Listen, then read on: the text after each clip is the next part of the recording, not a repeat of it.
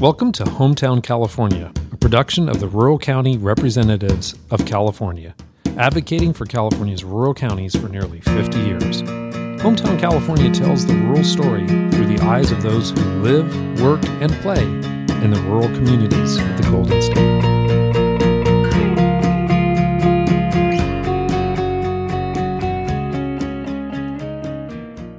Welcome to Hometown California. I'm your host, Paul Smith. Today, I'm joined by Patrick Blacklock, the new president and CEO of the Rural County Representatives of California, better known as RCRC, the parent of Hometown California. Patrick is new. In fact, he has only been on the job a little over a week, so we are really excited to have him here. So, Patrick, thanks for joining us today. Thank you. It is a pleasure to be here today. So you've been involved in the county family for a number of years. So we thought we would talk a little bit about your involvement and then what's going on here at RCRC in your new role. You actually began your professional career with the California Cattlemen's Association here doing lobbying work in Sacramento. So you're no stranger to politics in the capital. What ignited your interest in this kind of work? Well, ironically, the answer to how I became involved with county service goes back to RCRC. As you noted, I was a lobbyist for the Cattlemen's Association when I came out of college and began working with then RCRC's lobbyist, Wes Lujan, on legislation. And we were running a bill together around noxious weed funding. And in the course of that, got to know each other and talk about our hopes and dreams and aspirations. In the course of that, Wes said, you really should consider applying for the county administrator position in Amador County. At the time, I thought, well, that seems like a stretch for a lobbyist to do that. But he was compelling and convinced me to apply because he knew where he thought my interests lie. And it turns out he was correct. And when I had a chance to interview with the board up there, I felt like we really hit it off. And apparently my feelings were correct because they ultimately offered me the position. And that started my career as a county administrator. And I have to say, I found it fascinating from day one. I did not know that. So that's pretty interesting that you were brought into the county family by RCRC. Working with the Cattlemen's Association, probably one of the organizations we work closely with, share a lot of issues together. Many folks may also not know your father was a CAO, longtime CAO. Was there any nudging going on there with respect to pursuing CAO work? If anything, I think he may have urged caution as I considered the position.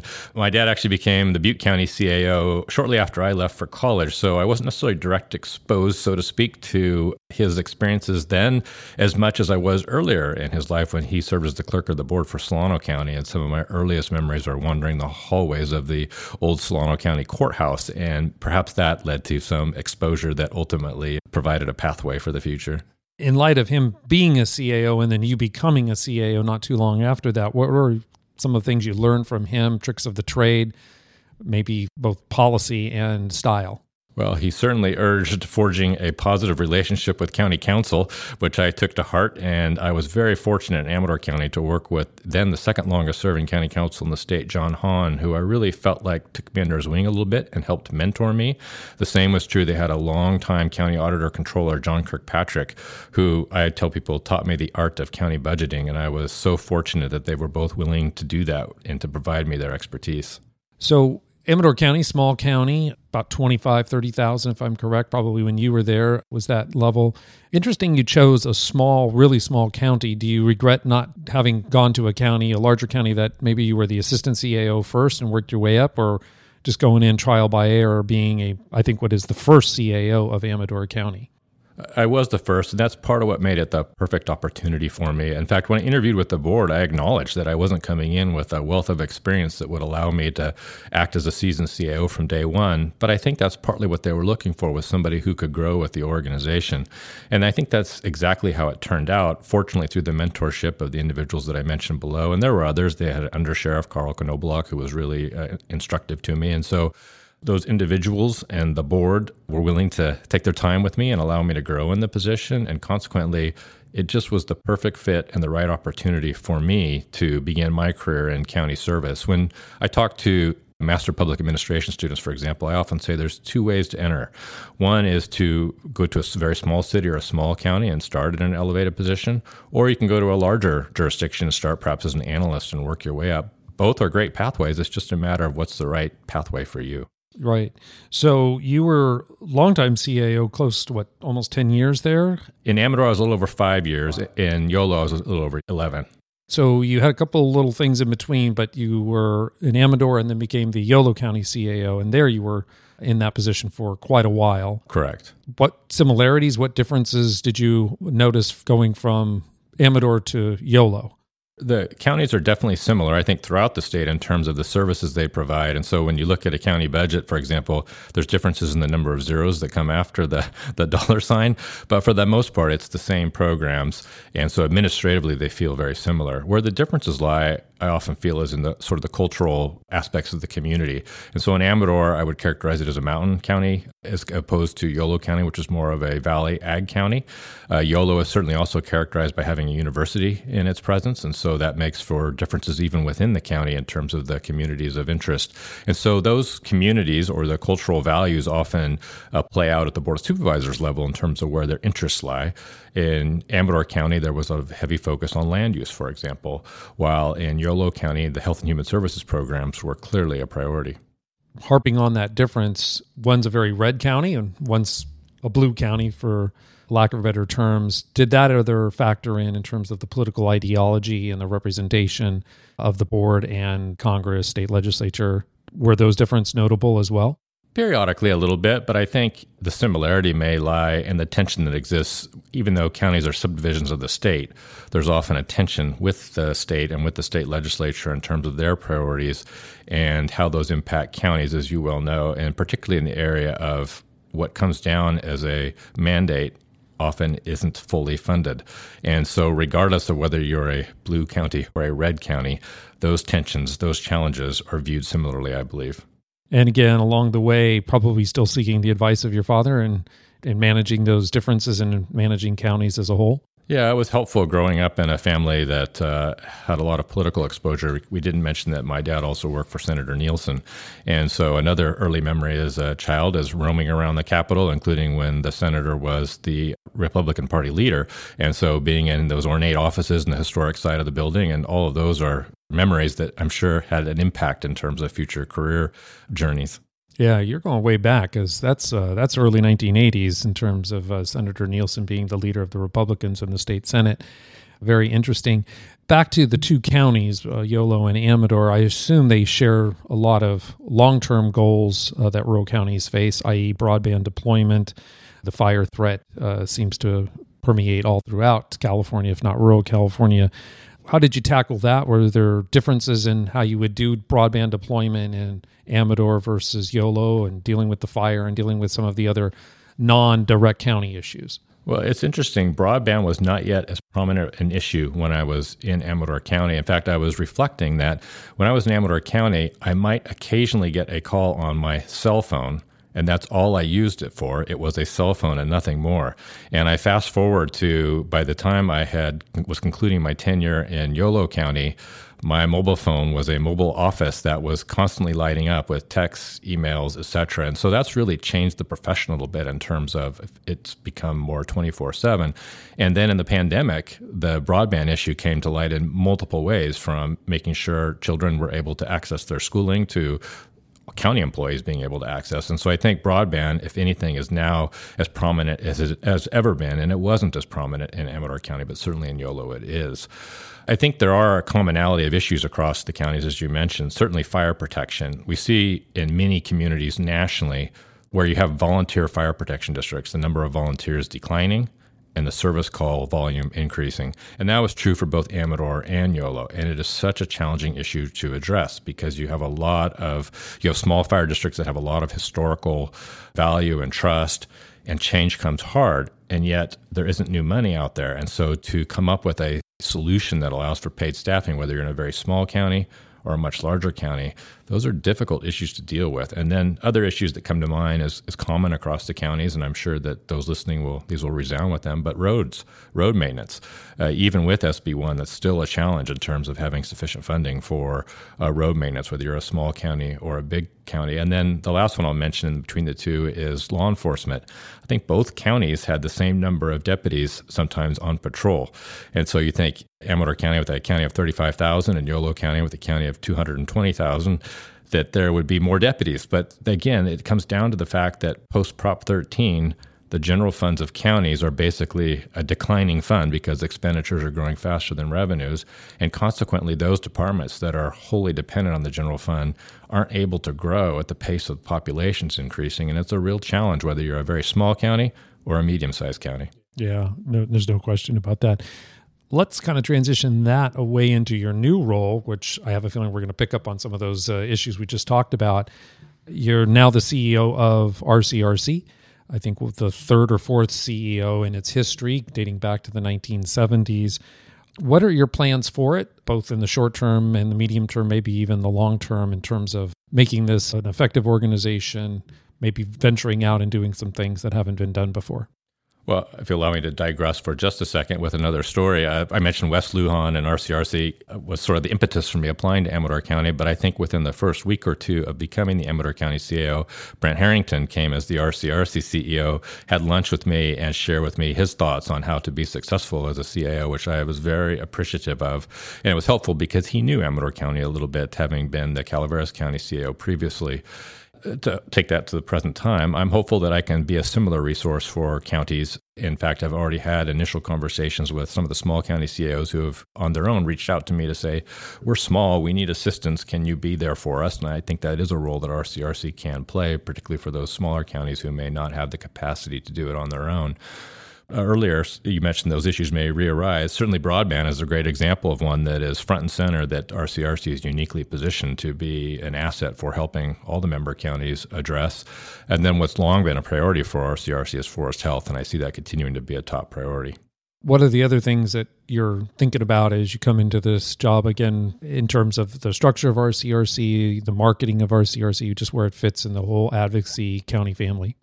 Well, one thing I think is an opportunity is to do some strategic planning to let the RCRC board, to let the employees within the organization, to let our member counties have input into answering those very questions you just asked. So we anticipate that as early as the June board meeting, we'll be initiating some strategic planning, the goal of which will be to sort of tie all that together to say, where are we going to be in 5 years and what are the key priorities? And presumably forest health and broadband will be there, but maybe there are others that we haven't thought of, or maybe there will be ones that we are doing that they want us to reprioritize. So I think that will be a good process for us to go through to collaboratively answer the question you just asked.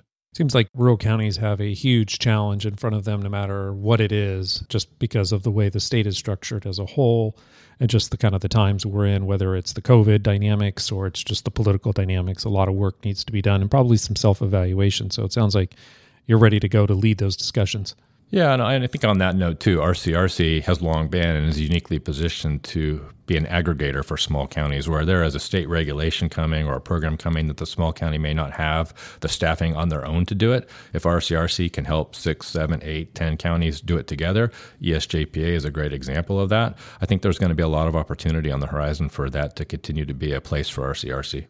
So talk about some of the other political challenges. Some of them are political in nature, but some of them are public policy in terms of what you think you're going to face in the coming months, coming years that are really immediate that have to be resolved for rural California. Well, for me, one thing I need to be out doing is building relationships in Sacramento with key players in Sacramento. For example, I've reached out to the Sierra Nevada Conservancy and others like that to develop those relationships, which will hopefully be an asset and complementary to those that our team already have. And the reason for that, as you know, is that when you look at the legislature and you look at how many legislators come from either the Bay Area or the Los Angeles Basin, that doesn't leave many for the rural areas. And consequently, to have a strong voice, we have to have strong relationships that go beyond our rural county boundaries. And so that's definitely a role for myself and our team here at RCRC to be playing so that we can have a strong voice when those issues make it to the legislature. So to circle back to your question, I think a challenge will be simply the makeup of the legislature and the lack of familiarity with rural county issues. That's long been a challenge. It will continue to be a challenge, and I don't see that changing in the near term. Yeah. It seems like there is a huge disconnect between the major population centers of California and its rural citizenry, even though there's a lot of people who live in rural California, and they obviously have an interconnection all the way around. You've talked about this just a moment ago in terms of the legislature. This is a redistricting year. The legislature is going to change because of it. Our congressional delegation is going to change. But even more importantly, boards of supervisor districts are going to change. Have you thought about where RCRC can fit in all of those three dynamics? Well, certainly an educational presence is something RCRC is already doing with the redistricting webinars, and that could not be more timely given the changing deadlines that are being imposed first by the census in terms of when those results will be available, but then secondly, what that means in terms of state deadlines. I think that's going to be a big uncertainty for counties because the process from the last couple of census and redistricting timelines, that process is being upended by the delay in getting the census results. And so that produces a lot of uncertainty about what that's going to mean for the long road because counties aren't going to have the time they have historically had for public engagement or collaboration or thoughtful development of redistricting maps. I don't pretend to know what the answer is going to be in terms of how a compressed timeline impacts those processes. Yeah, it is going to be a challenge, not just for rural California, but all political entities in the state. You're also doing this in what looks like a gubernatorial recall season. I think by the time we have this podcast aired, we'll know yay or nay on whether this recall will move forward. All indications they are. How do you think that's going to play over the next year in terms of advancing rural California's public policy agenda or just the political body of California in general? It certainly heightens the uncertainty. It's hard to plan 6 months in advance when you have something that significant on the horizon. But that said, I think some of the issues like forest health and fire prevention are probably going to resonate across party lines. And so hopefully those areas of commonality can be ones where the focus remains even in the midst of great uncertainty inspired by election drama. Yeah. And then we're doing all of this where we're still in the middle of a pandemic. You being in Yolo County through most of the pandemic, you were aware of the challenges that counties face, but also managing this organization and advancing the public policy goals and working with the board. How do you see us doing this in this pandemic? Hopefully is the tail end of it. Well, I think that's the question, is the tail end. If June 15th is really a reopening date, then perhaps things will begin to go back to normal. So that means planning for that.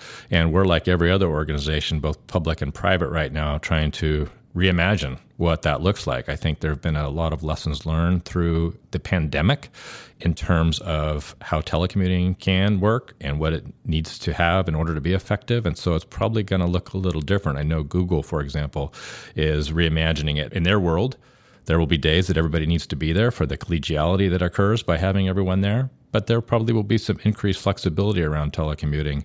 We're in that process, like I say, like every other organization, of trying to better understand what that can look like and put down a draft policy and start working on it. You obviously have a huge wealth of knowledge in both running counties, but also now being part of a 37-member organization. You're looking out for the broader aspects of rural California and the counties. What advice do you have for those that are managing counties, either at the supervisorial level, the staff level, regional level, learning from what you've undertaken through the last 20, 30 years? Again, any advice you can share with some of the folks that might be listening to this podcast who are involved in counties? One phrase I often use is that it's a marathon, not a sprint. Counties started in 1850 and haven't stopped. They go 24/7, and you have to pace yourself in terms of actions, whether you're a CAO or a board member or a department head. It's a marathon, not a sprint. The second thing I focus on is the need for collaboration. Collaboration can take a little more time at the start, but the product will be better as a result of it. And so particularly in county land where you have elected department heads, appointed department heads, a 5-member board, getting something in place that's going to be long-lasting, it's much more likely to be so if it enjoys support across those boundaries. And so collaboration is key. Yeah, and it's tough to do that these days. Again, pandemic and then the political polarization we have. So that's probably the most well-needed advice that you can share with folks from all levels of counties. So hopefully that resonates. Let's talk a little bit on the personal side.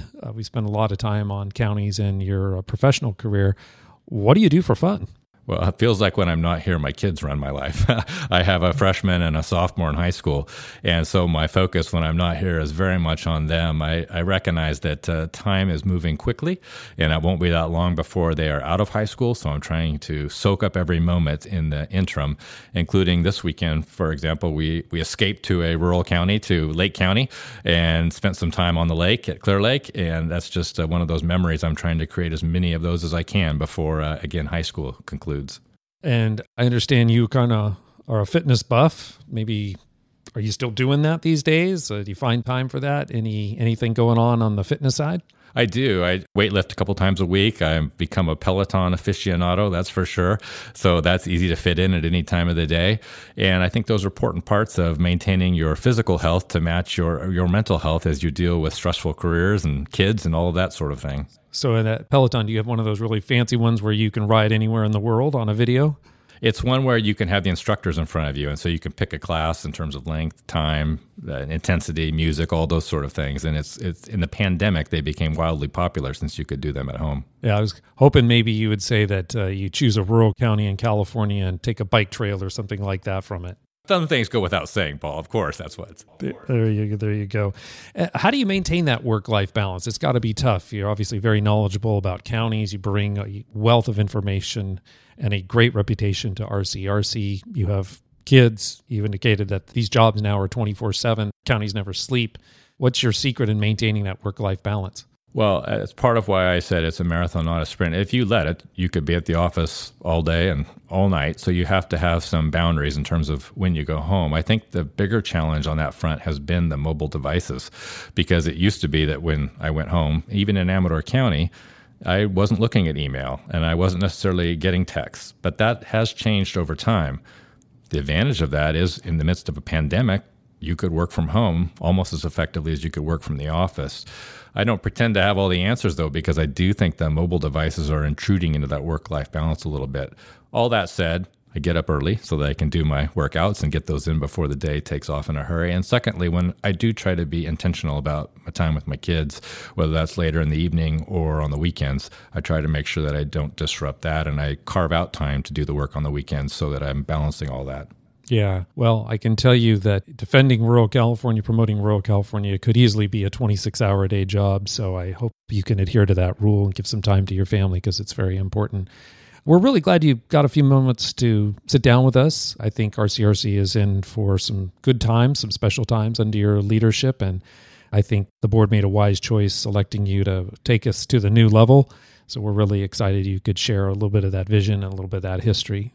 Want to thank you as well. It's such a great team here. They've been so welcoming, and it feels like something very special to have been invited to join the RCRC team. Well, that's great news to hear. We are very excited for you to take this leadership role, again, move the organization forward. We hope you can perhaps come back another time and give an update as to what's going on internally here at RCRC and the things that you've accomplished in that short period of time. I look forward to it. Thank you. Thanks again, Pat. Best of luck to you. And I'm sure we will see and hear from you throughout the next year and throughout all of these podcast recordings. Thank you, and best of luck to you too.